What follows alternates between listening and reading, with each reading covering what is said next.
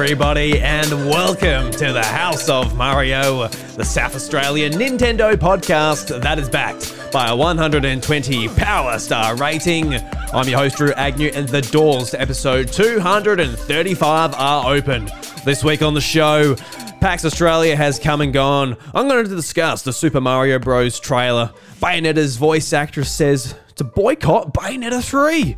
And we meet a brand new Pokemon called Billy Bolt. I hope you're all going well, and I thank you very much for joining me at the house this week. We've had a fantastic couple of last weeks, actually. It's been a lot of fun, and I've been just aching to get back into the studio and record another episode, but for some reason I just had a bit of a tickle at the back of my throat, had a bit of a runny nose. How could that have come about? You know, went to PAX Australia, been around thousands of people for the first time in 3 years, and I don't know, I got a bit of a cold and had a bit of a rat test. Turns out I had COVID. There you go. First time for everything in the in the world these days. The last couple of weeks have been a little bit slow for me. Well, not last couple of weeks, last few days, I should say. Hasn't been that bad. But yeah, been pretty slow, just been resting up. And unfortunately yesterday, my wife came down with it as well, Chantel. So she had a rough day yesterday, but we're on the mend. We're going well. And Lucas doesn't seem to have got it, at least not yet at the time of recording this. So it's all going well, but you know, I feel like for me, PAX was a much needed, experience to get to and just lift up my spirits a little bit, see some friends again, do all that type of stuff. I haven't really done too much social stuff, for the last 3 years, so it's been a great thing. Even when everything is normal, I'm not that social anyway, so it's great to catch up with some mates. My good friend Ash, we stayed together in the same motel room. It was awesome to see him. He lives in Western Australia now, but we went to school together, so it was great to see him in person. Got to see Josh from Nintendvania. Basically spent all the weekend with him. First time meeting in person, and we clicked like two peas in a pod. We had a fantastic time. And also a bunch of other friends as well. Brendan White, Dylan Blight, a bunch of just awesome people from the community. Bunch of time with Buddy as well. Ryan Betson. Oh, there's so many names. We had what a great time it was. A few too many beers, but not too many beers, because for some reason, I don't know, the first night I got there, it took about 7 hours to get to Melbourne. You might have saw on social media that I was doing some cheeky little videos on the way to Melbourne, and that were fun to do. I basically just put my phone up and have like a wireless microphone that I clip onto the seatbelt, and I can just talk away with good audio quality, and the cameras on the phones these days look pretty good too. I sound like an old person, don't you? And I looks, everybody phones, they've come a long way since the old bag phone, back when I had one. Never had a bag phone, my parents did. But yeah, I was just sort of yapping away there, and when we got to Melbourne, just went straight into it, had a few beers, and for some reason, the CBD of Melbourne, it's about 11 o'clock. All right, time to get out, time to go home, no more drinks, and Ash and I were walking around sort of like, all right, we'll go get another drink or two before we go back and we tackle PAX the next day. But absolutely nothing.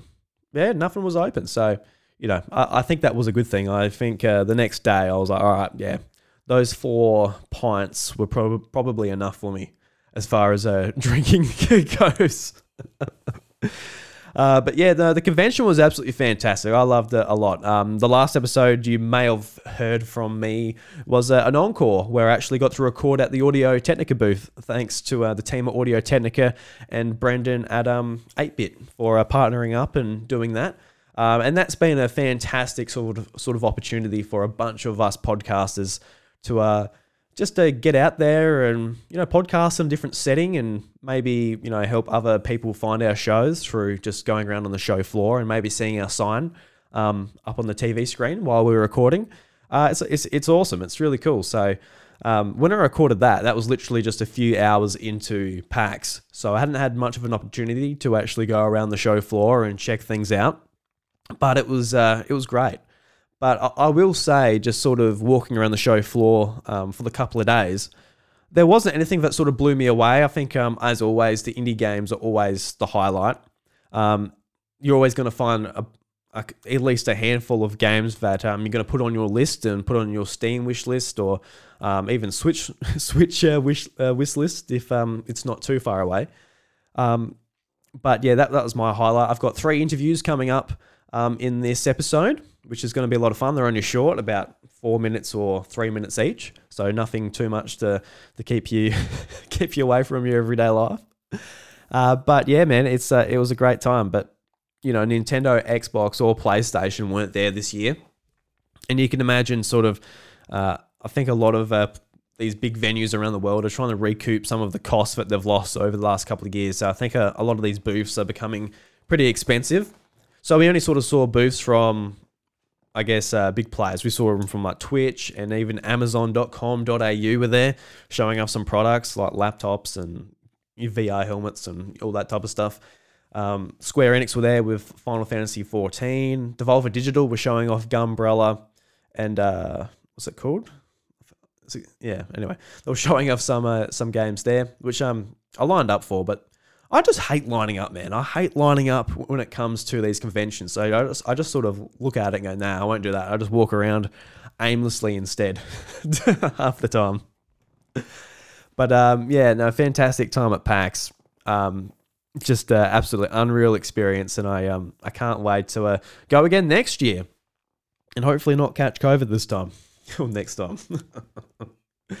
But yeah, I do apologize if I have to catch my breath, or I got a cough or a sneeze or something coming during this episode. I've been holding off as long as I can, but if I hold off another day, it won't happen this week. So yeah, just thank you for understanding, and I very much appreciate it. Let's have a sip of this water here. I've got my nice Pokemon cup here. Oh, I love this cup so much. So it's like a litre cup, and I usually, if I'm going out drinking or something, or if I'm having a house party, this is my cup. I got a big cup. I fill it up with ice. Usually fill it up with rum, and then like a bit of Coke, just to sweeten the deal a little bit. And that is absolutely delicious. I love it so much for that. But just water. We're not doing that. I'm not in the mood for drinking whatsoever at the moment. Could you imagine just like doing a solo podcast by yourself, just getting drunk? What kind of rabbit hole would you go down? Jesus, I wouldn't even know. I'd be down just some deep wabbit. What's up, dog? Rabbit warren, just I'll never get out. I'll be like a Jack Russell Terrier going down this rabbit warren and be like, oh fuck, I can't get out of this rabbit hole. Someone's got to dig me out with the tractor, boys.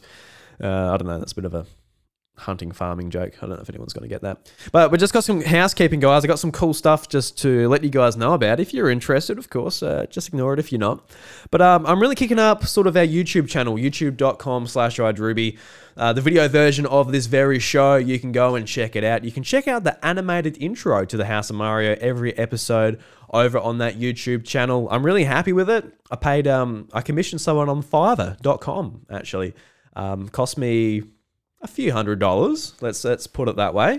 But I'm very happy with it. I think it really sort of ups the quality of the video show. And while at the moment I'm going to be just using that and then the video and audio, going forward I want to make the video look as presentable as possible and keep people's interest on the actual video version itself. So I'm really looking forward to doing that. Also a bunch of other stuff on the YouTube channel. I've done a unboxing of Taiko no Tatsujin Rhythm Festival, which I'll be talking about a little bit later on this show. I did an unboxing of the drum and the game on there, as well as just some other stuff. I'm going to be really experimental just with the YouTube channel, doing shorts, doing podcasts, doing another show that I'm thinking about doing, which is like basically a 10-minute show where I just answer a random question each time. I think that's going to be a lot of fun. That's going to allow me just to make content when I'm out and about, whether I'm in the car or in the paddock or whatever. I'm looking forward to doing that. So just a bunch of experimental stuff, and of course more Nintendo content I want to put out there as well. So go and check that out. Subscribe if you like. I've just hit the 100 subscribers mark, and at the time of recording this, at 120 subscribers, which I'm ecstatic about. I'm really just thankful to everybody who took the time to check out the channel, leave a subscription, all of that, and let's keep pushing on. I really want to make the best content I can, and I want to grow naturally, because I've got a lot to learn. So It'd be weird if I just hit 1,000 subscribers like in the next week. I know that's not going to happen, but if I did, I'd be like, oh crap, that's going to put a lot more pressure on me. So yeah, just go and check it out if you'd like that. And talking about pushing myself to make better content, I feel like I'm at the place now where I want to start pushing this a little bit more. Well, not pushing it, but just letting you guys know that it exists. Patreon.com/iDruby. And for $1 a month, you can get access to exclusive podcasts. One is a weekly show, which I call Secret Recordings, where I go behind the scenes of everything that I do with the YouTube channel, the podcasts, talk about things that I'm excited coming further, and just a bit more about the actual content creation side, which I'm super passionate about. I'm really passionate about the actual creation and the podcasts and the tools and everything that's coming out. For example, like with YouTube, there's been a big leak at the moment that they're going to be tackling podcasts real seriously coming in the future with like RSS feeds and the audio side of things, allow podcasters to be able to put ads in their shows and monetize a bunch of cool stuff like that, as well as obviously the video stuff, which I'm really excited about just as a creator. So a lot of that stuff is discussed in that channel because it doesn't make much sense here. But absolutely. And I do a monthly show with Josh of Nintendvania called Heaps Good, where we just sort of sit back, have a good time, discuss what we want to talk about. And of course, video games come up there. And we're actually thinking about doing like a video game book club each month as well, which I think last one time we discussed, we wanted to discuss Toem. And I chose that, and I still haven't played it yet. The last month has been a little bit ridiculous, but it is what it is. So yeah, go and check that out if it sounds interested to you. There's more tiers there as it goes up as well. And of course, if you just like the show, the easiest way is just leave a review on Apple Podcasts or Spotify. Just 5 stars, and if you write something, it's nice as well. But anything under 5 stars, you can keep it to yourself. Thank you very much. I also want to start off just with a question we got from Wacko Jacko, and a big shout out to Wacko Jacko. Yesterday, at the time of recording this, it was his 30th birthday, so a big shout out to Wacko Jacko. You are our Guru Geek Out of the week, mate. So thank you very much just for your question, and I hope you had a fantastic time in Adelaide with your family and friends there, dude. Got a question for him about a week ago. He said, thoughts about PAX, and also, if you were the event organizer of PAX, what would you change? And I always enjoy PAX because just the people that go there. So it's a little bit of a cheat, to be honest with you. It's not too hard for me to enjoy PAX. I think I said this before, but if the convention center was just empty and it was just a slab floor, I reckon it'll be I just need a little bit of a push, a little bit of a motivation, a little bit of an excuse. But all right, we're going to Melbourne, and everyone who lives in the area or even in Australia like goes at the same time. And it doesn't need to be a video game convention. It could honestly just be an Airbnb house. And I've suggested this before, and I've been motivated a little bit by another podcast group in the States actually called PSVG, Play Some Video Games. And before the whole pandemic thing happened, they were actually going to rent a house and just catch up, play games together, record podcasts together, have an awesome time. I think it was going to be like E3 time. So they were just going to get together, make content, play games, and just indulge in their passions and their friendships and all that. And I'll be more than happy just to do that. Like if PAX doesn't happen next year, which it will, which I goddamn hope it will, because yeah, it's a great time. I'll be more than happy just with a house. So that's something to keep in mind. But if I was an event organizer for PAX, what would I change?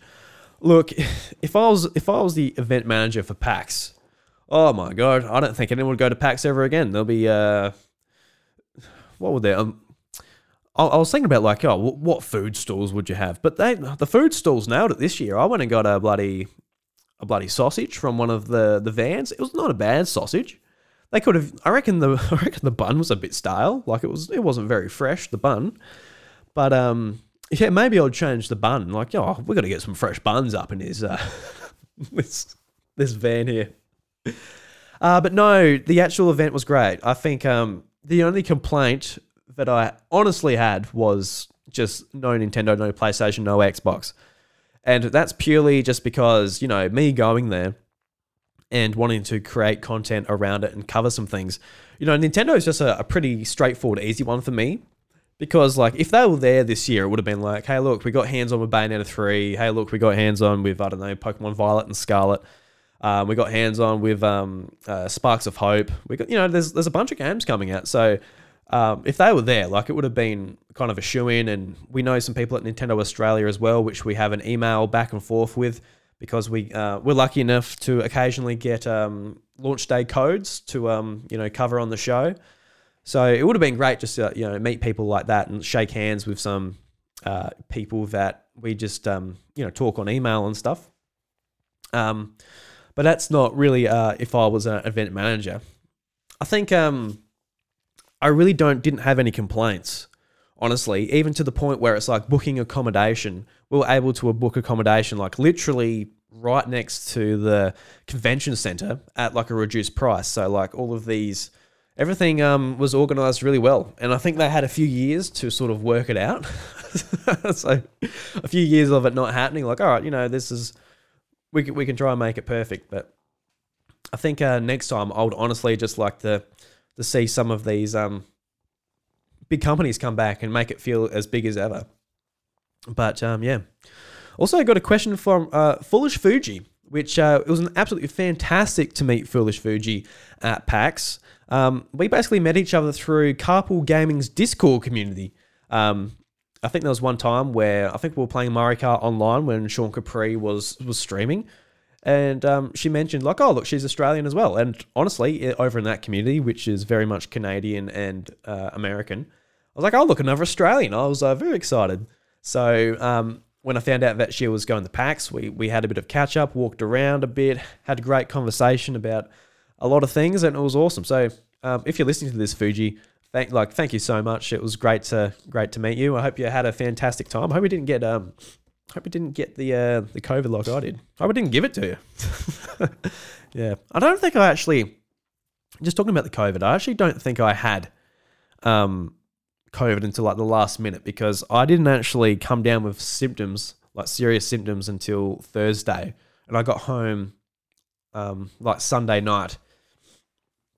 So it took a little bit for it to settle in, to be honest. But I don't know. That's how COVID works, I guess. But she says, apart from PAX, have you attended any other gaming cons? And I've attended a couple. The most notable one would be our local one here in Australia. In Adelaide, being AvCon. And I've been going to that since like high school times. Like, it started off as just like a Uni SA, a bunch of nerds getting together, watching anime, playing some games together, having fun, and eventually grew and grew and grew until it's like a full-on convention where they get special guests and have anime screenings and have booths and tournaments and a bunch of stuff going on. They take up the convention centre at Adelaide. Pretty much fill it up. It's a great time, and I've been having a lot of fun going to that.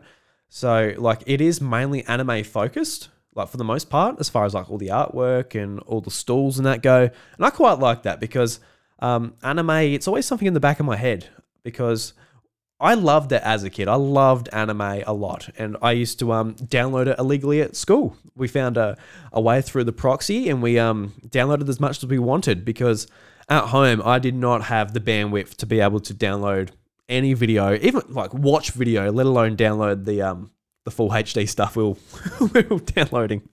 Just had it going all day, to the point I think we actually capped our school's internet. Like something happened one day. Like, ooh, was that us? But yeah, it's great going to AvCon and just being like reminded, like, oh, that anime actually looks really cool, and getting that, and getting a few Hatsune Miku statues and all of that. But my main love is just going to the video game section, and they got the free play is actually really cool there, because at PAX you got to go like give like your it's a bit of a palaver. You got heaps so crowded in there. You've got to give your license and all of that.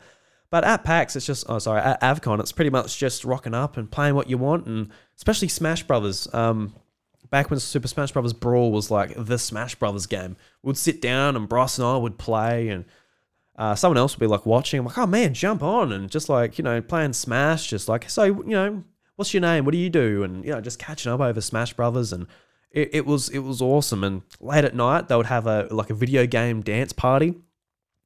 And that was like the first time I'm like, oh my God, is that remixed Legend of Zelda music? First time I ever heard like a remix of of any video game music, and it blew my mind. I loved it so much. I thought it was awesome.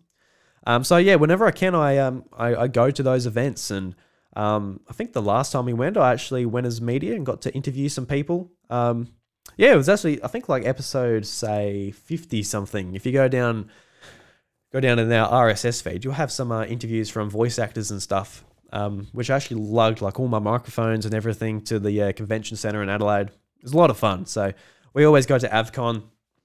Really cool. Oh, it didn't happen this year. It got cancelled again. I think it was mainly because of like costs and stuff associated with the convention center. Because like, yeah, it's not Reed Pop or anyone actually organizing it. It is just like, just volunteers pretty much. But another one would be RTX that I went to in Sydney. This would be one of the most influential ones I've been to in my whole life. I'm not a big Rooster Teeth fan, but RTX is like Rooster Teeth's, I guess, convention. And I had it in Adelaide, and I'm a huge Kind of Funny fan. So Greg Miller and Tim Geddes from Kind of Funny went there. I think I talked about this last week, actually, now I think about it. But they went there, and just with the whole idea of those guys going there who are like, two of my idols. And also, that was the first time we got to play the Nintendo Switch in a March, it must have been February 2017. So I went there to go and play the Switch, meet Kind of Funny, and I lined up for the Switch, and that line was massive, and it was not moving. I'm like, oh, I'll tell you what, I'll play The Legend of Zelda and Mario Kart 8 when I get my own Switch. I'll save that moment for when that happens. So I didn't play it. I didn't worry about it. But, got to meet a bunch of other people that were there to see Kind of Funny. And a lot of those people went on to become content creators and good friends of mine who I go and see at PAX. Like, Brendan White, just, yeah, like Brendan White, that's the only person. I think I was hung up. I was going to say Brendan White, but I was going to say Dylan Blight. I fucking did not mean to accidentally make those rhyme. But Ryan Betson, and I don't know if a buddy was there, but we met soon after anyway. Like a bunch, like so many people we've gone on to meet, and like John O'Peck, and just people are coming to my mind as I'm saying this out loud. But yeah, man, that was just like a really important one to go to as far as that goes. That's what spurred on the House of Mario to go on to, what it is now, and a bunch of friends there as well. So I think conventions, man, they're incredibly important, but they are also pretty rare here in Australia. Like we got PAX, I got AvCon. I honestly don't know what other ones to go to. I don't know if there are any other ones as far as ones I need to go to. I know there's, I think there's another anime convention in Tasmania, but yeah, that's a bit far away from me. That's to Melbourne. Then there's the airport trip. The airport trip. Did I just call it getting on a plane an airport trip? I think I did. I'm going nuts. So let's go on to the Guru Geek Out. As I mentioned, a big happy birthday to Wacko Jack. I hope you're having a fantastic time, mate. You're always awesome to talk to on the podcast. You do awesome on your Twitch channel. And just a big 30th birthday. But I also can't leave out Josh from Nintenvania. And he did an incredibly kind thing to me at PAX. And he just surprised me with this. He opened up his backpack and he gave me a Filbert Amiibo card. The card that I've been looking for a fair while, not actively. I bought like 3 packs. I didn't get it. I'm like, all right, well, we'll try again next year. But I've been really hoping just to get Filbert in my village. I really wanted that Amiibo card, and Josh must have had a spare or just didn't care about it in his collection or whatever. But, Josh, thank you very much. I've thanked you just profusely in person. But now that I have this card in my possession, guys, when I get back to New Horizons, I'm going to tap that Amiibo card so hard on that NFC reader that Filbert is going to get sucked out of that card, just and into my game. I cannot wait. So big shout out to Josh there. And another big shout out to Brendan White as well. He invited myself and a bunch of other people out to a pizza night at PAX on the Saturday night. And it was a fantastic time. We had a deep dish pizza. And this is the first time I've had Chicago style deep dish pizza. It was really nice. It was delicious. And I cannot wait to have another one. I don't know if it's it was a pepperoni one. I really liked it. I don't know if I prefer it over like a normal pepperoni. I might have to be in a certain mood for it, but I also don't have anywhere around me that does deep dish pizza, so it might not be a problem. Making the decision for myself. But yeah, it was absolutely delicious. And what actually happened is I think Brendan actually got the bill for all of us. So I just can't put into words how generous Brendan is, and a few of us bought him some drinks to try and make up for it. But I can imagine that bill with all those pizzas wasn't too cheap. So thank you very much, Brendan. You're a bloody legend. All right, guys, let's move on a little bit. Let's move on to an interview I actually did on the PAX show floor, and I'm excited for you guys to hear this. This is an interview I did with Ian from what we got here. What was my list? We interviewed Ian from a developer behind the game Haven View. And what's really cool about this is it's basically an isometric game, multiplayer game. I jumped on with Josh and Ash, and it's funny because Ash basically just dragged us through it. Twin stick shooter, shooting aliens. Pretty cool. Pretty stressful, just like with everything that was going on screen. But let's jump into the interview with Ian and hear about his game. All right, we're here on the PAX show floor with Ian, developer behind Haven View. How you going? Really good, thank you. We had a go at your game and we just beat it. I think it was a miracle. I wasn't very good at it, but my friends definitely held me through it. It was good. But tell us a bit about your game and I guess the history of development and where you're at the moment. Yeah, sure. So we've gone with like a 90s theme Halloween looter shooter. Pretty much up to 6 players, local couch co-op. We're about 6 months in, so we've still probably got another year of dev to go. Hoping for Halloween next year release. And yeah, it's just like put together a demo at the moment that's playable for PAX. Have some fun with your friends and like grab lots of loot, upgrade your weapons, try and beat the spider boss. No, absolutely. Like, what sort of inspired you to do a game like this? Was it a love of couch co-op like games, or this is just something that you wanted to put out there? Yeah, probably Hades and a few games like that came out recently. Sort of like super cool, top-down 2D, and like that kind of like replayability, or whether you're dying but you're trying to like revive and like upgrade your weapons and but hold on to them as well as you're going. We really like the concept, but we're thinking like put Blockbuster Video and like bring some of that kind of nostalgia back, and give people that 90s vibe in like suburbia. So Haven View's the town, alien invasion, you got to just try and survive and save the town basically. Yeah, it's got like that really 90s sort of art style with the aliens and the weapons and everything that's going on, and just like that isometric view of using your weapons and dual stick combat, which I love. I love a lot of games like Stardust Delta and a lot of that type of stuff. So it's fun to have an indie studio tackle a game like that. Yeah, nice. Yep. We're just been enjoying sort of watching everyone play and try and beat it, and most people are dying, so I feel like that's mission successful from our perspective, but you guys did really well. Yeah. Well, my friend Ash is definitely the one who pulled us through, so most people aren't actually beating it, are they? Yeah, we've had a few people beat it. I'd say maybe 4 groups out of hundreds. Wow. So not too many. Yeah, it's like it's really about teamwork, trying to get that revive under pressure. And the game's got dynamic sort of difficulty as well, so it's getting harder over time as well. So the longer you go, the tougher it is. So the house wins normally. Absolutely. So I guess anyone out there who's interested in checking it out, what website or Twitter account or anything can they be turned towards to go and check it out? Yeah, we've got a wish list on Steam at the moment. We only just put it up. And then we'll have like website, socials, but yeah, it's all under Haven View. Excellent. So yeah, go and check it out if that sounds like something you're interested in, and be something I'll keep my eye on as well. So thank you very much for your time. Thank you very much for your time. That was awesome. Thank you. Cheers. Yeah, so that actually really surprised me when I found out that our group was like one of hundreds to act. Well, yeah, like, just so I could not believe it actually. Like you could hear it in that interview, but just like only like 4 out of about 100 actually beat it. Like that is unreal, and I did not have really much part of that to play.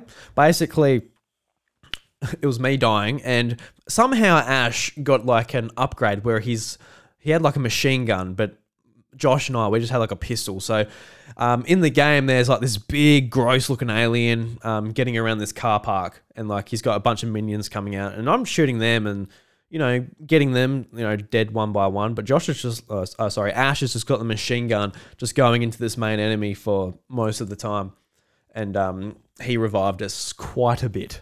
So thank you very much for that. Sorry if that audio was a bit quiet or peaking or whatever. That was just recorded on my handheld recorder, and I'm just playing that through the computer now. So if it sounds a bit funny, I'm sorry about that. But yeah, Haven View, definitely one to check out. I reckon it's going to be a lot of fun on Switch when we've got like a few people around, take down some aliens and have a good time with that. I just love dual stick games as well. So pretty cool. A game that I've been playing, I got some impressions on that I've been playing a little bit last night, was a game that I mentioned at the start, was Takeo no Tatsujin Rhythm Festival. And this is a brand new game, came out last Friday, and I've been looking forward to getting this for a while. I've already got a couple of these games on Switch. I've forgotten the name of the first one that came out. I also got the 2 RPGs, if you remember that, in a Nintendo Direct at some point. But I never really played them that much because you could either play them with button controls, and the whole idea of the game is that the notes are coming across the screen, and you've got red and blue notes coming across. And the red notes is basically hitting the drum, like boom, boom, hitting it in the middle. And then the blue notes are like a rim shot. It's like, and you're basically just going back and forth between them. And the button controls, it's either, B for the drum and A for the rim shot. It's a little bit boring, just playing it like that. I think other games work a lot better for like button controls, like Hatsumiku and a few other rhythm games that I'm really into. But this game's a little bit boring, just pressing the buttons. It doesn't feel like you're playing the drums. But on Switch as well, there's a control scheme that allows you to actually play it with the Joy-Cons, and you can like wave the Joy-Con down to do a hit of the drum, or you can like put it inwards, like your hands together to do like the rim shot. And that sounds like a cool idea, just doing air drums, but it also, it doesn't register at every note, especially if you're doing like a song on hard, where there's a lot of notes going on, and your timing's got to be spot on. Motion controls just unfortunately don't work well for that. So I really wanted the drum. I really, really wanted the actual drum. And for a long time, it's just been Japanese exclusive. You weren't actually able to buy it just in your local retailer or whatever. So you had to get one through Play Asia. I think it was about $150 for the drum, and by the time you had taxes and shipping and all that, it was like a $200 accessory. So for many years, I sort of looked at it and went, nah, not too worried about that. But with this game, they have bundled the drum together, and it's cool to finally have it. And while I was talking about the price, it wasn't that much cheaper to buy it here, mind you. EB Games, I paid $250 for the bundle, and it makes it hard to recommend that. Like, is it that good for $250? Probably not, but honestly, when I was in high school, I was a drummer, and I love drums. I've got like bongos out in the lounge room. It entertains my son, so I've got him in the lounge room at the moment. So I just love playing drums. I love drum games and all that. So this was like right up my alley. I really wanted it. And I set it up last night, plugged it, played it at the desk I'm sitting at now. And did the unboxing video. You can go and check out on youtube.com/iDruby. And it's great. I absolutely love playing it. And talking about AvCon earlier, this is where I actually fell in love with this game. They had a retro game section set up with Tatsuno Tatsujin's set up on like a PlayStation 2. And I was playing the PlayStation 2 version and having a great time. I'm like, I just want to play this forever. It's awesome. So yeah, the gameplay hasn't really changed. There was a bunch of story stuff at the start, and I'm like, skip. I I couldn't care less about what this little drum's getting up to on his adventures. I just wanted to play the actual rhythm game. So I jump into it. There's a bunch of songs in there, and you may recognize this game from a Nintendo Direct, the third-party Nintendo Direct, ages ago at the start of this year.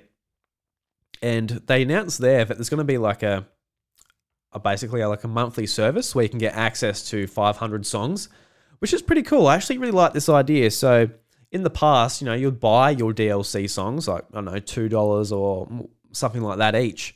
And if you want a few, that's going to add up. Like, 50 songs, that's at $2 each, for example, that's $100. That's a lot to spend on, more content for this game.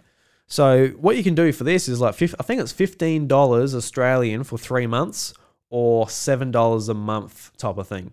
And that's actually pretty cool, because if you just want one song, you can be like, all right, I'll buy it, I'll download it, I'll add it to my collection. But if you just want to go through like this massive list of songs, you can sign up, and if you've got some friends coming over, you want to play some Tatsujin, chuck some money on your Switch and have a go at it that way.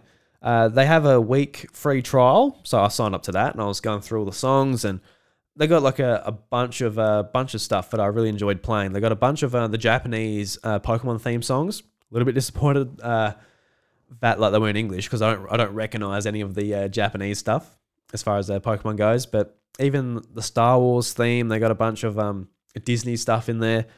Bunch of pop music, Vocaloid music that you can go through. So I only touched the surface of it last night. It was a lot of fun. So I'm going to be playing this a little bit more. But I was incredibly paranoid just when I was playing it, because this room is like right next to my son, who was in bed at the time. So there I am, just like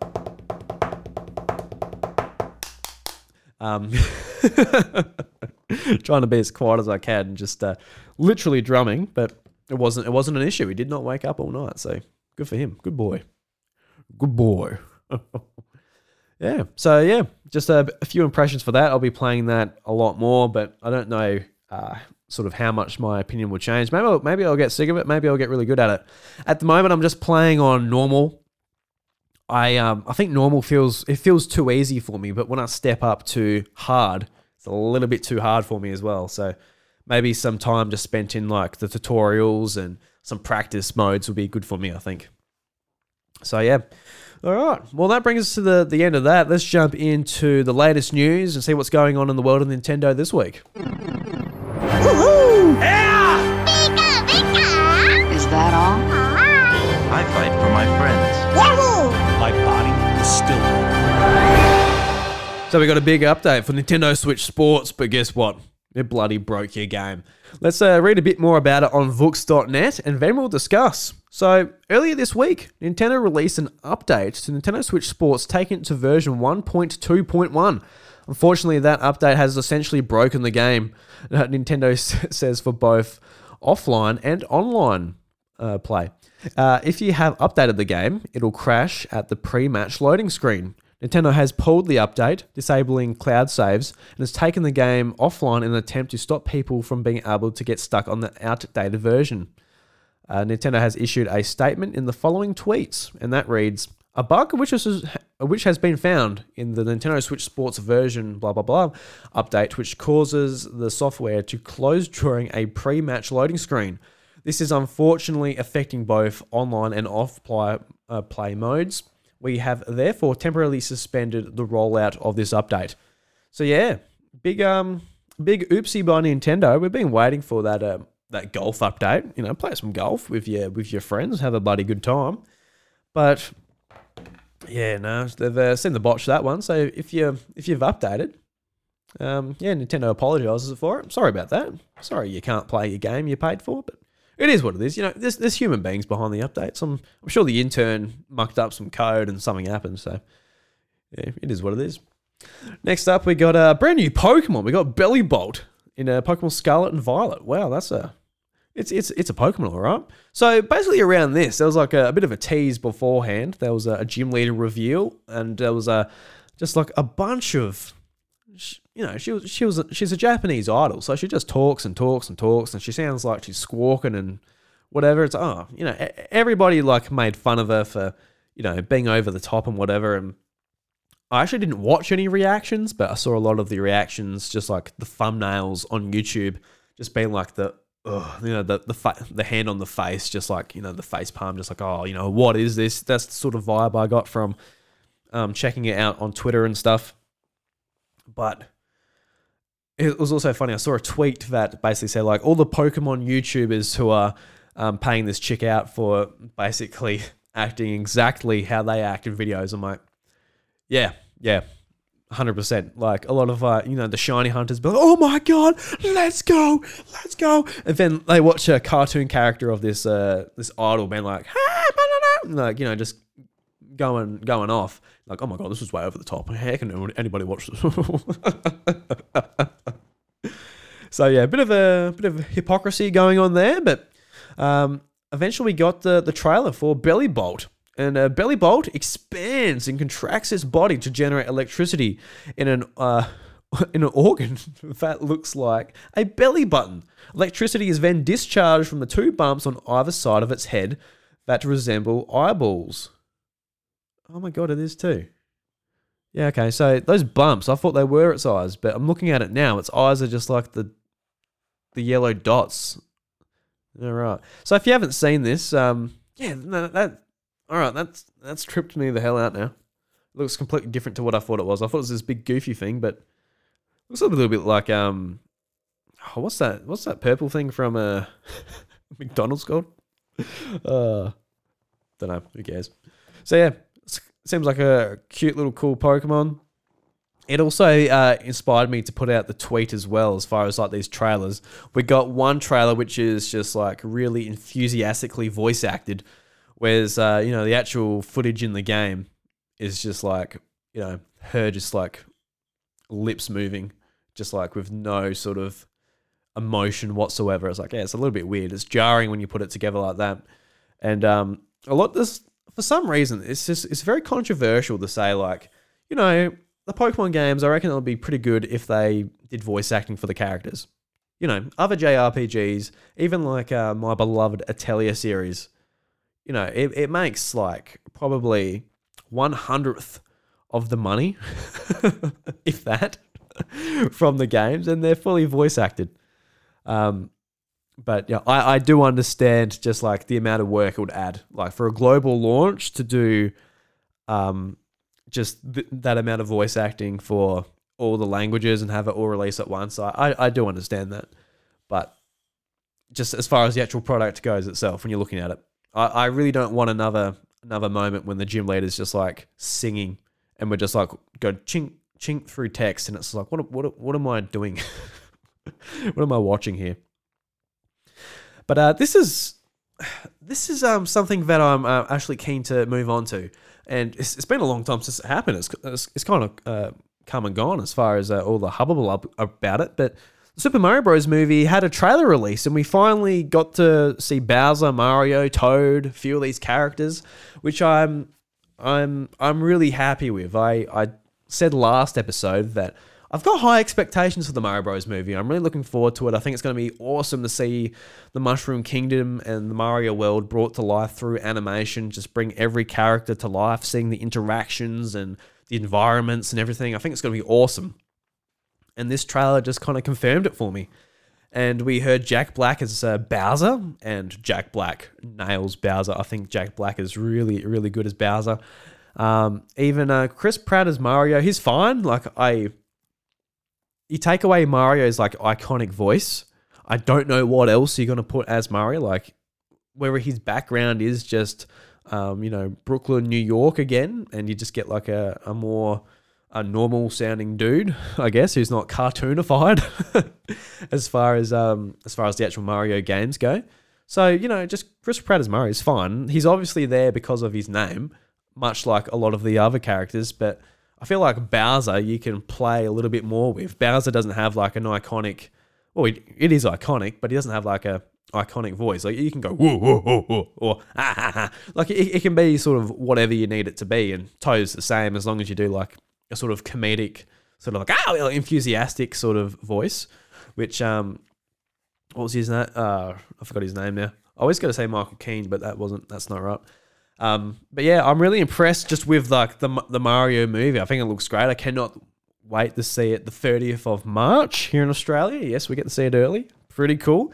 So really looking forward to that. But when this came out, there's a big sort of talk about Mario's ass, and I thought it was funny just from like a comedic standpoint. But as far as it goes, when people actually seriously like talking about Mario's ass, I'm like, oh, it's a little bit rough. But when I actually sort of thought this through on the Nintendvania show, when Josh invited me on to go to the Audio Technica booth to be on Nintendvania. So definitely go and check out his PAX episode. Just go and check out Nintendvania on podcast services to go and check out that one. But while I was on that show, I was able to think through, what do I think about the Mario R situation? Because there's got to be a reason. Like Mario, he's jumping around, he's looking good. He's just activating those glutes every single time he's going into a question block, every time he goes to launch onto a Goomba, every time he goes to punch Bowser's butthole to grab his tail and swing around like he does in Mario 64. He's got a lot going on. So why is Mario's ass so flat in this? And honestly, I think it's just the origin story of Mario and his ass. They grow as one. You don't have an ass without a just rich character that is Mario. You don't have it straight away. So, in the trailer we saw that Mario comes to the Mushroom Kingdom, just, he's like, what is this place? Oh my God, what's going on? And meets Toad. Toad says, don't touch this one. But, oh no, this one's fine. And he gets taken off to the Mushroom Kingdom. He gets led by Toad. And it's the first time he's ever been to the Mushroom Kingdom. So how much jumping would he be doing before that point? How much just walking about, jumping, doing long jumps, doing wall jumps, doing all these acrobatics that really take a lot out of Mario, that will get his fitness to where it needs to be to eventually take on Bowser and, get those power stars back. It's going to take a lot. So he's not going to have it at the very start. So what I'm thinking is, like, by the end of the movie, we're going to just see like those overalls just filled out. Those cheeks would have just blossomed into a beautiful pair of cheeks, just jumping and slapping about as Mario's going for that final leap. And I was listening to a wonderful Nintendo podcast from a Carpool Gaming called Nintendo Drive, and Seth Sturgill, one of the new co-hosts, he basically laid down exactly what he predicts the Mario movie to be, at least how it starts. And it sounded very accurate. So go and check out that if you're interested in just like deep Mario lore. But this is how I predict it's going to end. So a final encounter with Bowser. Bowser has all the power stars. He's powerful, but Mario has the power of friendship on his side. He has his brother. He has Toad. He has, Donkey Kong. And he's going for that final swing. Mario jumps up and the camera just pans past his ass, like in Bayonetta or another game like that, and his cheeks clap together and they tense up, and you just see the pants fill out and become like that. So that's my prediction. I don't know, that's a weird prediction. But yeah, Mario movie looks great, guys. Cannot wait for it next year.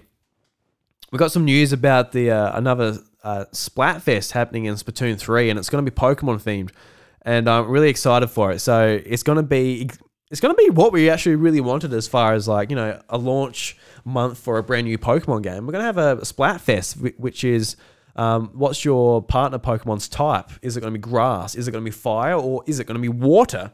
And I think this is awesome. I think this is just a no-brainer as far as a Splatfest goes, now that it's the three-way choices that you have. So just an absolute no-brainer. And this is a question from John Ebo, which does awesome work over on TikTok.com. If you want to go and check out his TikToks and stuff. Does a bunch of Nintendo content that I reckon you should go and follow. But he asked, what Splatfest team are you choosing and why is it fire type? And I've got to be honest, John, it's not going to be fire type. And it's not going to be grass type. It's going to be water type. And typically, I think my favorite type in general is water. So there we go there. But also in the brand new Generation 9 games, I am going to be choosing... what's his name again? Quaxley. I was going to say Ducklet. Ducklet and Quaxley. Very similar looking Pokemon. But I'm going to be choosing Quaxley. I cannot wait to get Quaxley on my team. For Coco looks pretty cool. Initially, that was the Pokemon I wanted to start in these brand new games, but I did change my mind. I'm like, nah. I want the Quaxley. I want the silly looking duck. But Sprigatito, probably my least choice with the grass type. But I'm just thinking, like, typically I don't have like a type I always go to. I always pick like which Pokemon I like the most. Because Generation 1, I'd be Fire. Generation 2, I'll be Water. Generation 3 is where I get hung up because I love them all so much. But for the sake of things, I'd go Grass. Generation 4, I'd go Water with Piplup. Generation 5, I'll go Water with Oshawott. Generation 6, I went with Fennekin first time, but Froakie, I'll go Water now that I know what Fennekin turns into. Generation 7, I think I went with Rowlet, so I'll go Grass. Generation 8, I went with Grass with Grookey. And Generation 9, I'll go Water with Quaxley. So a lot of different types in there. And there's a lot of Grass, there's a lot of Fire, and a lot of Water, I think. So, yeah, I'd go Water. Let's go Water this time. Team Water. Let's have another drink here. And we'll get into a big story about Bayonetta's voice actor. Because this is an interesting one. A little bit of drama here in the Nintendo community.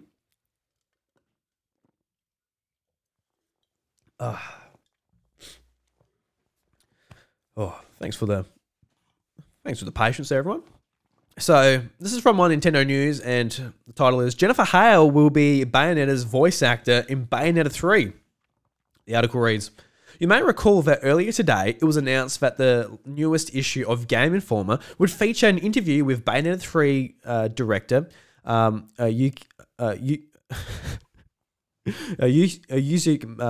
Miyamata and supervising director Hideki Kamiya in the digital version of the issue released today, and the interview contains an interesting bit of news.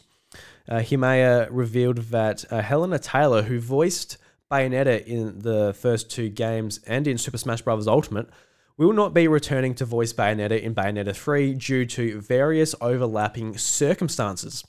The team held auditions to find a new voice actress, and the role was given to Jennifer Hale because the team felt that Hale was a good match for the character. Hale voiced many different characters over the last few decades, but in the world of Nintendo, she is most known for voicing Samus Aran in the Metroid Prime games. Himata says that Hale's performance was way beyond what we could have imagined. I'm confident that her portrayal of Bayonetta will exceed our fans' expectations. So we had that, a little bit of information, and that's all interesting. Like, new voice actor over, many years of Helena doing the voice. And personally, I actually hadn't heard of Helena before as the voice actor, but a lot sort of come out. She put a simple post on Twitter, a video, almost a 2-minute video of her saying, "Friends, worldlings, Bayonutters, hear ye." I'm like, all right. And honestly, I ignored this at first. I think Zach in our Discord put this in our chat, and this is how my brain worked. And I'm so sorry if everyone's just like, you're the only person who thinks like that, Drew. But honestly, I saw like some chick just like posting a video and the hashtag Bayonutters. And my mind went just like to a crude place straight away. I'm like, is this like some weird fan art section of the internet where, people are nutting to Bayonetta? Is that what's going on here? But apparently that's just what they call the fans, the Bayonutters. That's such an awful word, Bayonutters. All right. But Helena, she put up a video basically explaining that she did not take on the role again because she was insulted by the amount of money that she was offered to do it. 4,000 American dollars to voice the whole game. And I'm going to play the clip here. I think it's best explained from Helena herself. This is what she put on Twitter. So we'll play this and we'll be back to discuss it. Hello, my name's Helena Taylor, and I am the voice of Bayonetta, and I would like to explain to you why I didn't voice Bayonetta 3. The Bayonetta franchise made an approximated $450 million. That's not including merchandise. As an actor, I trained for a total of 7.5 years. 3 years at the London Academy of Music and Dramatic Art, LAMDA, with voice coach Barbara Barkery, and 4.5 years with the legendary Larry Moss in Los Angeles. And what did they think this was worth? What did they offer to pay me? The final offer to do the whole game as a buyout, a flat rate, was $4,000 US. This is an insult to me, the amount of time that I took to work on my talent and everything that I have given to this game and to the fans. I am asking the fans to boycott this game and instead spend the money that you would have spent on this game donating it to charity.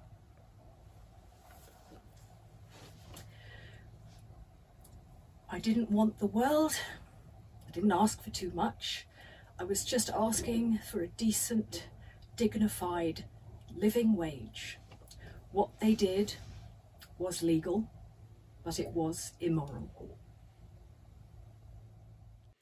Yeah, so a really sort of eye-opening sort of words from Helena there. Just, it's like, what do you do if you're really attached to this character? And, Bayonetta, whether you play the games or not, she is such just a well-voiced character that just brings that character to life. Obviously, the animation and everything is just top-notch when it comes to Platinum's efforts with Bayonetta, but her voice is iconic. Just like, it's, completely different and over the top, and it's, she does a fantastic job. But like the whole idea of like $4,000, it's like, is she going to voice the whole game in one day? Like that sounds like a pretty, I guess very insulting sort of sum to be shown just for how much work that is. Like, is it like, I've just got so many questions. I'd love to have Helena actually on the podcast just to be like, how long does it take to voice a game? And regardless of the time, obviously, just like her qualifications and the training that went into being Bayonetta, and how much did she get paid to, voice for Bayonetta 1, Bayonetta 2, and Super Smash Bros. Ultimate, and all of that.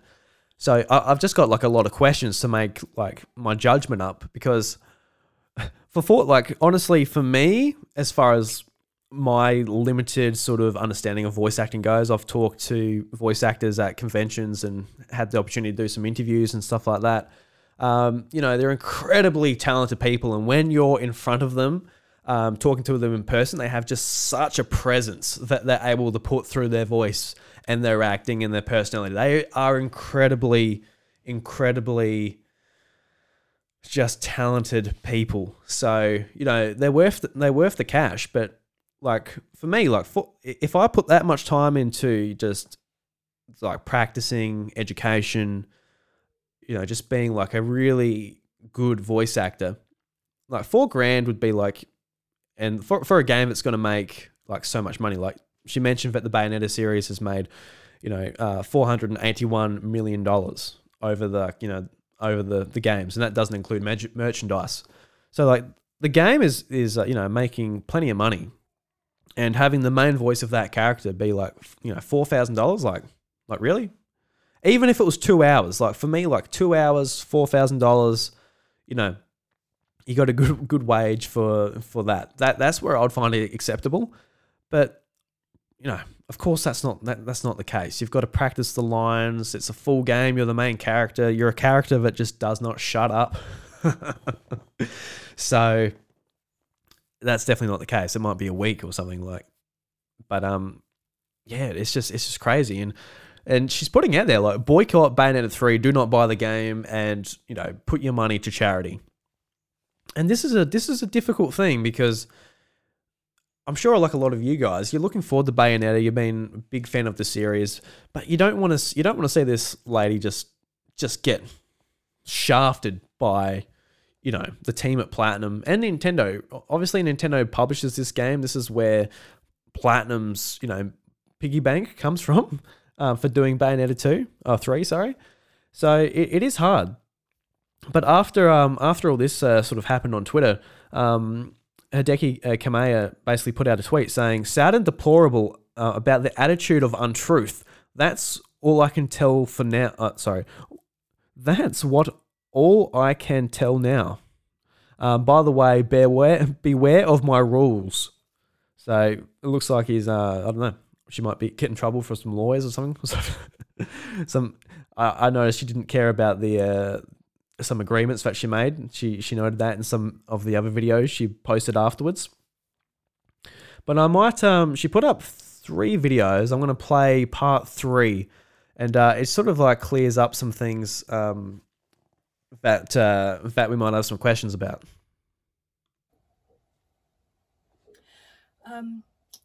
For those of you who are interested, I'd like to go into a little more detail about the back and forth. The first thing was I was required to audition again, because sometimes voices change with time. So I auditioned for the role and obviously passed with flying colours. They then sent me an insulting offer. So I thought, you know what? I'm going to write to Hideki Kamiya. I'm going to write to him and ask him for what I'm worth. So I got a friend who has been in business in Japan to write in Japanese to him. I know he read it because I got a reply. I got a reply saying that he values greatly my contribution to the game and that the fans really want me to voice it over, and the memory of first meeting me as Bayonetta is a memory I hold dear. So I thought, great, thank God. That was when they offered me $4,000. Do you know, Platinum had the cheek to say that I was busy, that they couldn't make it work with Miss Taylor's schedule. Well, I had nothing but time. They now have a new girl voicing her over. And I love actors. I wish her all the joy in the world. I wish her all the jobs, but she has no right to say she is the voice of Bayonetta. I created that voice. She has no right to sign merchandise as Bayonetta, any more than I have the right to sign as Eva Green, even though I was her parrot on the video game The Golden Compass. That portrayal is hers and hers alone. They'll probably try and do a spin-off with Jan. Don't buy that either. Yeah, so it is like I said, it's a tricky thing, because you could imagine just what she feels like.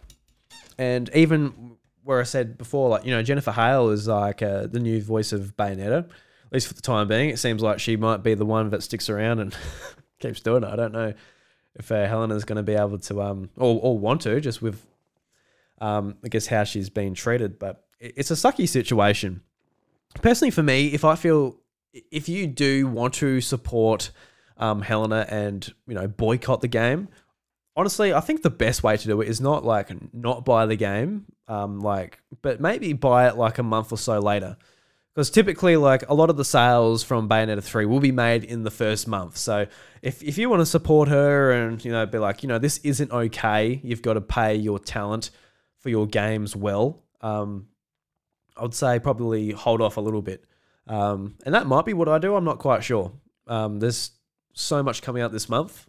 I've still got to play Nier Automata, so I'm already behind. Persona 5 and Sparks of Hope come out end of this week. Yeah, so oh my god. So yeah, there's a lot coming out. So we've got about a couple of weeks until Bayonetta 3, but it's a tricky situation. I just wish, Platinum Games have had a lot of sort of controversy around their games and the quality and stuff, and Bayonetta 3 looks like it's actually going to be a step in the right direction.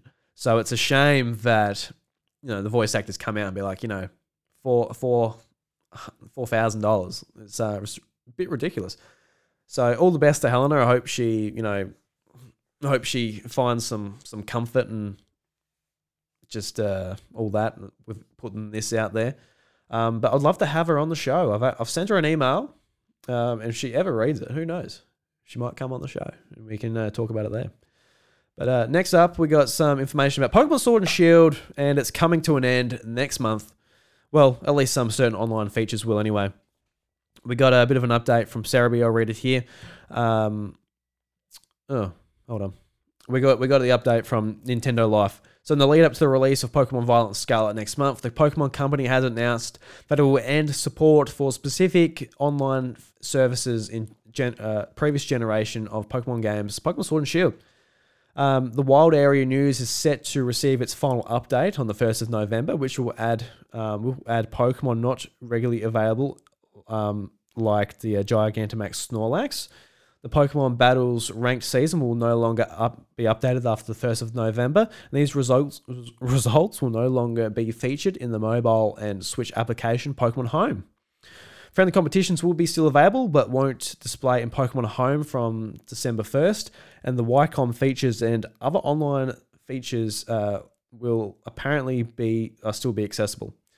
So yeah, just like all of the stuff that gets constantly updated, like the news and raid den rotations and that, coming to an end, and that's to be expected with a brand new generation of games coming out. But yeah, if you still want to play competitive and stuff in Generation 8, you're more than welcome to, which is pretty cool. Next up, we got an update on Nintendo Pictures, and if you remember, basically we got confirmation that Nintendo bought a company called Dynamo. And now it's been officially changed to the name Nintendo Pictures. I'm going to read this article from gamesindustry.biz. The article reads, Nintendo's purchase of Japanese CG company Dynamo Pictures has been completed, with the firm rebranded to Nintendo Pictures. The Nintendo platform holder announced the acquisition earlier this year, its second buy in 2022, following the purchase of long-running partner studio SRD in February.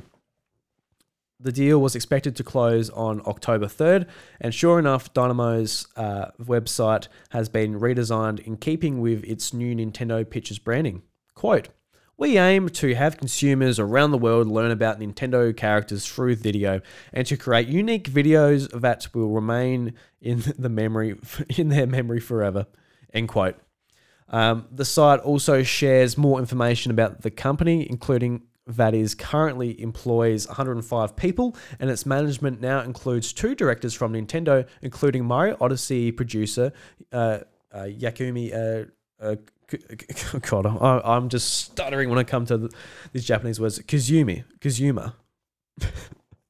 Dynamo Pictures previously provided animation work for titles such as Persona 5, Final Fantasy 13-2, and Metroid Other M. So, yeah, cool. I hope we get to see some cool stuff from this, because I just want to see more animation work when it comes to Nintendo franchises. And the last story, this is a little bit of an update to the QA tester at Nintendo of America who fired a complaint. We got a bit more information about that. So this is another article from gamesindustry.biz. Nintendo settles with QA tester who filed labor complaint. Article reads, a QA worker who accused Nintendo of firing them for asking about the company's stance on unionization has settled their National Labor Regulations Board complaint over the matter, as reported by Polygon. Clifton, who came out forward in February as the person who filed the complaint, said that they were fired in retaliation for trying to ask Nintendo of America President Doug Bowser about the company's position on unionization during a company meeting. Clifton agreed to the deal with Nintendo of America and staffing agency Ashton Carter. That will see them receive $25,910 in pay, interest, and damages. Aston Carter will be responsible for the payout, while Nintendo of America has agreed to post a notice detailing employees' unionization rights on the main bulletin board of the Redmond's office's product testing department for 60 days, as well as emailing a copy of it to all employees in that department. Quote, "You have the right to talk about a union, and we will not stop you from talking about a union." End quote. That's what the notice reads. And we got another quote. "We will not fire you because you exercise your right to raise issues or complaints to us on behalf of yourself or other employees, included related to the topic of unionization. We will not fire you because of your union membership or support." End quote. Clifton had also sought an apology from Bowser, but there is no such view of this in the settlement. Nintendo still faces a second formal NLRB complaint that was filed on February, shortly after Kotaku and IGN ran investigative features detailing a treatment of a QA employees at the company. So this particular worker, they got the cash. So it's good that they got justice in some ways. They lost their job, they got treated like crap, but they got 25 grand. Nice. But yeah, this has been something that's been, plaguing Nintendo of America for, the last few months. It's been pretty rough. Whether this has been happening forever or this has just been bubbling up to the top now, but this needs to come to an end, unfortunately. So that's all the news we got for this week. I want to jump into another interview. I've got this with a developer, James, and he's got a really cool game called Kendan that he had at PAX Australia. So, where we got here? We got the interview here. Let's jump into it. All right, I'm here with James, and we just played a game on original Game Boy hardware called Kendan. And is that how you pronounce it? Just to make sure I'm right. Yep. Kendan, cool. So yeah, it's cool, like seeing a game that's actually running on original Game Boy hardware, and like a lot of other games here at PAX, they're on like modern consoles. So what was the whole idea to make a game for Game Boy? Just always loved the old console and found it fun to play around with the limitations of Game Boy, and just having that whole physical component was what I always wanted. Yeah, awesome. Because I love like collecting, whether it's like the old Pokemon games or like whatever from Nintendo, a bunch of third-party stuff as well. That's the stuff I like to collect. But it's awesome to see like new stuff coming out that you can get your hands on, and it's interesting too because I heard you say before that it's actually not coming to modern consoles at all. That it is like 100% like a Game Boy game. Eventually, we might try go to Steam. We had a Kickstarter campaign finished last year where some of the backers were rewarded a ROM file, so they can play that through emulation. But a lot of them prefer to go physical side, which is very good.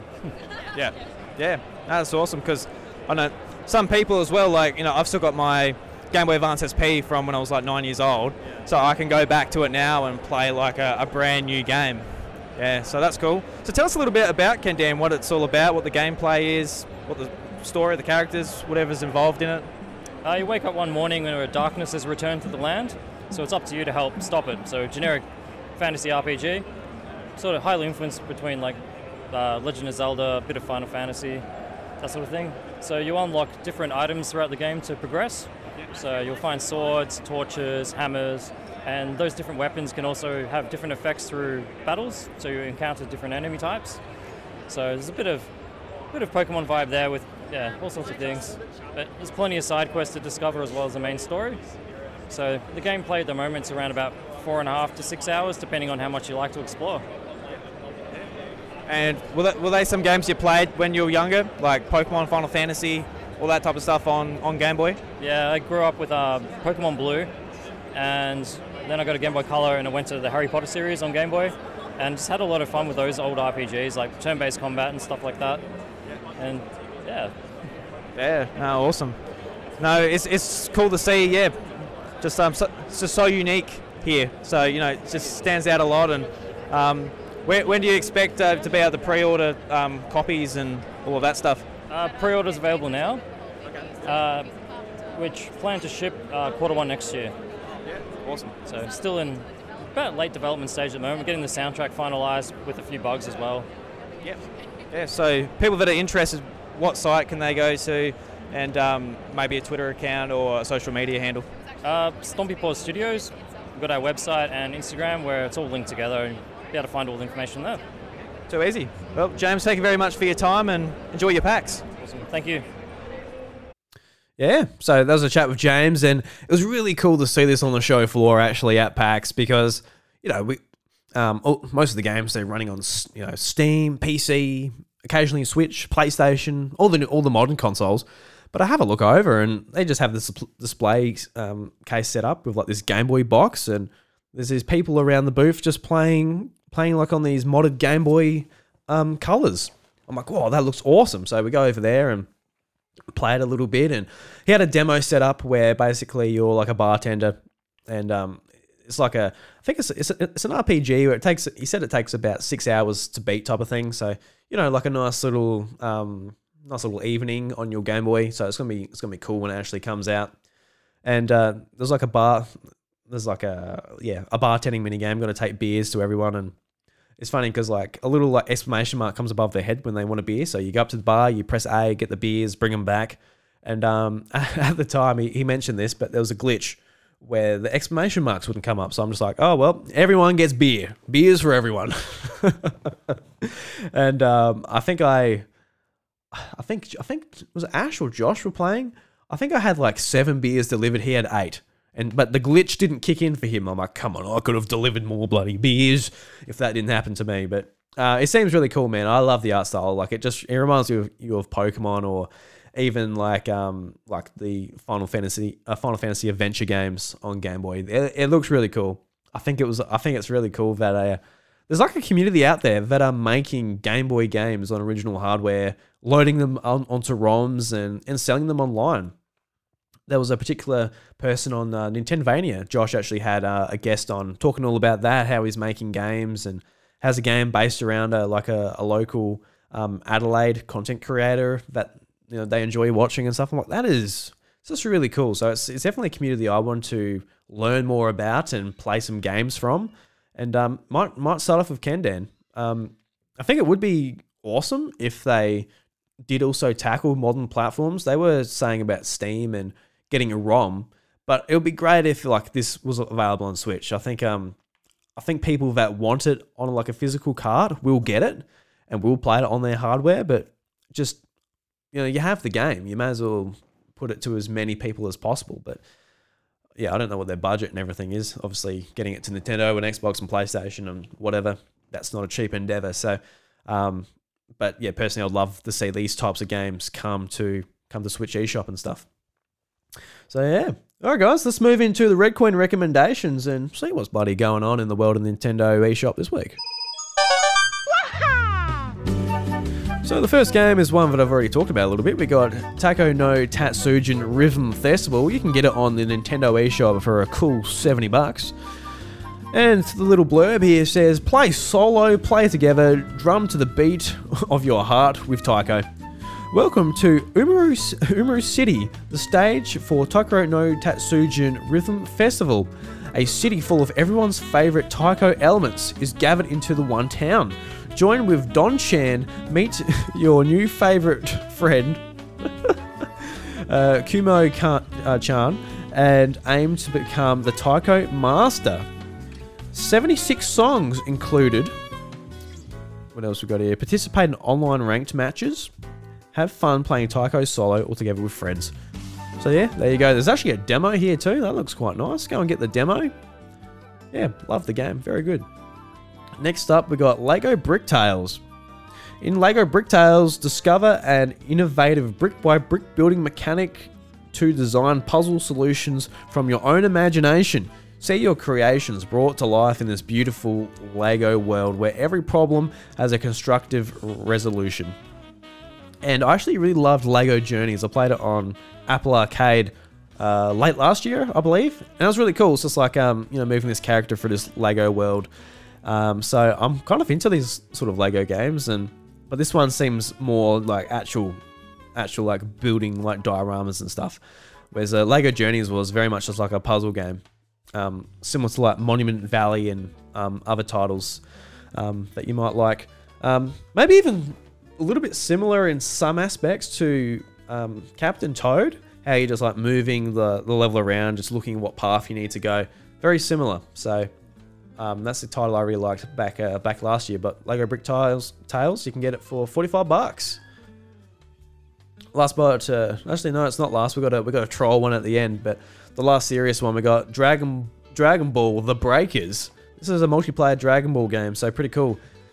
Survive to live, evolve to triumph. Dragon Ball Z: The Breakers is an online action game in which a team of 7 ordinary citizens try to survive the Raider, a classic Dragon Ball rival such as Cell, Frieza, or Boo, who will hunt them down and evolve during the game into an unstoppable force.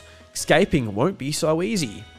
So you can escape as a team, trapped in a terminal seam. Enjoy playing as a raider. Cool. Customize your playstyle. Enjoy unique power-ups and items. Actually sounds pretty cool. It looks a little bit rough, but it could be fun. It could be fun. I don't know if it's like a sort of, I guess like a horde mode with like a big boss type of thing. Cool. Anyway, $30.95 on the Australian eShop. And I chucked this in because I'm like, oh god, this seems like a waste of time, honestly. But we'll get through it nice and quick. So you can get Super Funky Bowling for $5, and fast and funky physics fun. Put your skills to the test in this action-packed platformer. Put your thumbs to the test in a journey through 64 awesome handcrafted levels. Max out your skills and improve your times to be the very best. All right, and the game looks like something you might play on Flash animation. Back when Flash was a thing. So, yeah. All right. To end the show off, we might just go to Sakurai's phone booth and have a bit of a chat with, well, not a chat, but just like lead into another interview with Josh from Nintenvania's question. So, hit the phone. こんにちは。大乱闘スマッシュブラザーズディレクター、空野桜井です。So this is a segment where I typically, want to get like voice memos from people and include other people's voices and questions on the show. But I'm finding that very hard. People just like, not wanting to record their voice. But I did get Josh at Actual PAX to leave me a question. I've got it in my reels here. And it's to do with PAX, and it's a good sort of segue to the last interview, which I'm excited to share with you guys. So take it away, Josh. Hey Drew, this is Josh from Nintenvania. It's not like you're right next to me right now, and I could ask this question. It's true, right I now. am here. I'm right here. Hello. I mean, I could ask you the question now, and I could get the answer from you, but I'm not. I want you to delay it and ask me later. I want to know, what was the surprise gem of a game for you at PAX? What was the one that you had no expectations for, maybe never heard of, but really enjoyed? Great question. Yeah, great question, Josh. Thank you very much. And I think this is one that really stood out to me, and I haven't heard a whole lot of others talk about when they bring up like the indie games at PAX. I was talking to a really nice guy called Qual, and he had his game there, Umbrella Dreams. And this is something that really stood out to me because it's basically like it's a puzzle platformer when you're going around as this little marble, but you can't jump. So you've got to use the mechanics in the level to really get through each stage. And I think at PAX, it just really stood out to me because typically for me, when I'm playing a game at PAX, I've never played before, I feel like games that are really based around mechanics stand out a lot more than just story-based games. Because when you're there, you're not really taking in the story in that. You're just like experimenting with like the physics, the mechanics and all that. And this is something that I really actually quite enjoy, just sitting there and learning the mechanics of each sort of element to get through the game. So we'll go to the interview with Qual and we'll discuss it from there. We're at the Indie Games booth with Qual with his game Amberell Dreams. So how you going? Fantastic. Third day, a little bit tired, but it's just so much fun to be. Yeah, I've just been walking around for one day, so I could only imagine how you'd feel. Yeah. No, we getting people to keep coming back to our booth because they liked it so much and bringing their friends. That's the highest compliment that we can get. So it's been a big success in that respect. Yeah, absolutely. And you got your game here, which is a platformer where you can't jump, and you were talking before, there's a fair bit of a history behind the game as well, what you were mentioning. So tell us a bit about your game and what it's all about. So Amberell Dreams is our lifelong project to take everything that we like about platformers and distill it to its very essence, which means that you cannot jump, so everything depends on the level design and the environment and having that intimate relationship with the platformers, just like the name of the genre itself says. Yeah, the game started as a Flash game about 15 years ago, and then Flash died, but a few people still like the game, so now we have the definitive version. We're going for a level sharing platform like Mario Maker, and also all sorts of things that you can find in platformers like speed running challenges, extra collectibles, a bit of a story. So yes, it's our celebration of everything that we like in platformers all into one neat package.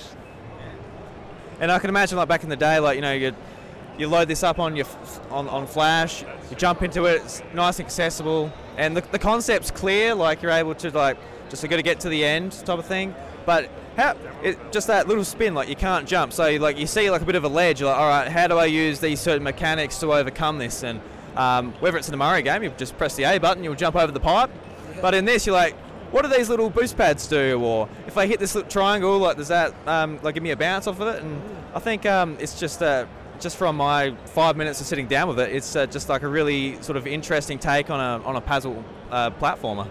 Yeah, thanks a lot. There's a lot of ideas are going into this. From the whole physics component leads to a very playful experience. So we're making every collision make notes that are in key with the background, in the background song. So, in terms of the Flash game origins, that's what got like millions of players back in the day, like Congregate, ArmorGames.com. So we're just rescuing that concept for the new generation and bringing it into Steam and Switch next year. And was there a specific question about that? It's what I like to call the poetics of space, when you get to feel every ledge, because yes, when you have a jump button, everything just becomes, oh, can I land here or can I not land here? But when physics are involved, then you learn to read the angles and have more of that intimate relationship with the creator of the level and so on. Absolutely. And when it was a Flash game, what was your involvement with it then? Well, I started it myself, and back in the day, there used to be like Flash game design contests where you would just submit your game, and the best ones got on the front page of all those pages. But yeah, it started as a love letter to platformers as well back then, and it's evolved from there. Yeah, because it's a lot of fun, and I think a lot of people get a good kick out of it, in handheld mode or playing it on their TV on Switch when it eventually comes there. So that's right. So the levels are pretty snappy, very easy to pick up and play. I'm definitely a married man planning to have kids, so I understand the value of the Switch, the handheld mode, being able to just take it everywhere, and this is very much tailored for that kind of sit down, have some fun experience. Yeah, I've got an 8-month-old, and the Switch is a blessing. Yeah, I'll get some tips from you later on. Yeah, well, let's see if I have any tips. But for anyone that wants to check out more about the game, maybe check out the website or social medias, where can people go and check it out? Yeah, so it's all in Amberell.com. We have a page on Steam. We're going on early access in 9 days, but the full Switch release next year as well. We love to get more people making levels, sharing stuff with, like I said, Mario Maker style community that we're trying to foster, and we're trying to be very friendly people that are celebrating that community and so on.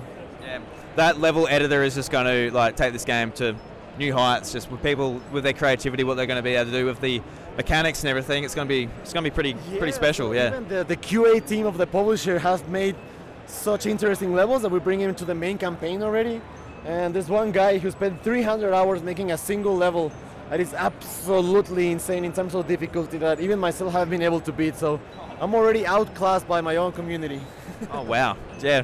Well, that's the thing. If you give your community the tools, I was like, oh no, they're outdoing me, then that'll be like competition for you to to keep going. I need to do better now than them. Yes, that's right. Well, absolutely. It's been a pleasure to talk to you, and enjoy the rest of your packs. Thank you so much. You too, and have fun. Thank you. Well, I'm still muted there. Yeah, no, it was absolutely fantastic to meet Qual, and we actually followed each other on Twitter, and he actually gave me a subscribe on my YouTube channel, so big shout out there. Thank you very much, Qual. But yeah, like when I sat down to play this game, it was just like I kind of need this just now, just something just to pick up and simply play. And I think just at the moment I'm just like thinking a lot about Persona 5. Near Automata. I'm like, oh, these big long games, and I just sort of want something like this, just like a nice puzzle platform, and do a couple of levels, and feel smart after tackling a couple and seeing how that goes there. But yeah, Umbrella Dreams, definitely check that out on Steam. It should be early access now by the sounds of it. I think is it 9 months? No, not quite at the time when it comes out, but very soon you'll be able to get it on Steam for early access and Switch next year sometime. But yeah, as you can hear in our interview, that's the point where I actually became really excited about that level builder, because just like the idea of content always coming out, and even if you beat the game and you're just like, oh, let's see if I can tackle some levels, go and download some levels, bang, play them like that, and it might not be as not robust, but as popular as like Super Mario Maker and stuff. But there should be like plenty of stuff in there, and I don't know. I can imagine being a developer as well and just completely being outclassed by someone in your community. Like, I'm sure like all the levels Qual's made is going to be fantastic, but there's going to be like, at least one bright spark out there who just makes him go, oh God, I've got to step it up for the next game. Yeah, even like you can imagine if he was feeling a bit self-conscious before the launch, he's like, tell you what, I'm taking this level builder out. I don't want to be outclassed by I don't know, Jeremy from Melbourne. Little Jeremy, 7 years old, going to preschool. And God, he makes some good levels in bloody Admiral Dreams. God, he does a good job there. But yeah, that was probably my game that caught my eye the most. There's definitely a bunch of stuff that I'm keen to check out on say Steam, just like with a bunch of demos, like Gumbrella, and there's a game called Dredge, and I looked at a lot of these games, and they're always a big lineup, and I just went, oh look, I'll play it on Steam a little bit later, or when it comes out, or just never, who knows. But yeah, this was one that stood out to me, just like, yeah, Qual, just a really nice guy, really cool history behind the game, being, basically 15 years old, as a Flash game, coming to Steam and Switch and a couple of other consoles through a publisher next year, and just a cool little platformer. So yeah, definitely worth checking out. It's cool that there's these like people out there just making stuff that they love. I think it's awesome. I think that's the best part about just the indie show floor. But guys, that brings us to the end of the show. I want to thank you very much for listening to the House of Mario episode 235. I very, very much appreciate it. Sort of stumbled through this one a little bit. I knew my nose and my throat and everything weren't going to hold up as well. But looking at the clock here, we're at an hour and 33 minutes. So that's not too bad from my voice, and that's not too bad from your ears as well. So thank you very much to your ears. Appreciate it. Maybe even your eyes if you're looking at me on youtube.com/iDruby. Appreciate you being here. Go and check out the show on podcast services. Go and check out the show on YouTube. Very much appreciated. And yeah, that's it. Cool, man. Let's shut these doors. It's time to get out of here. You know what I'm saying? It's been too long. I'll see you next week, all right?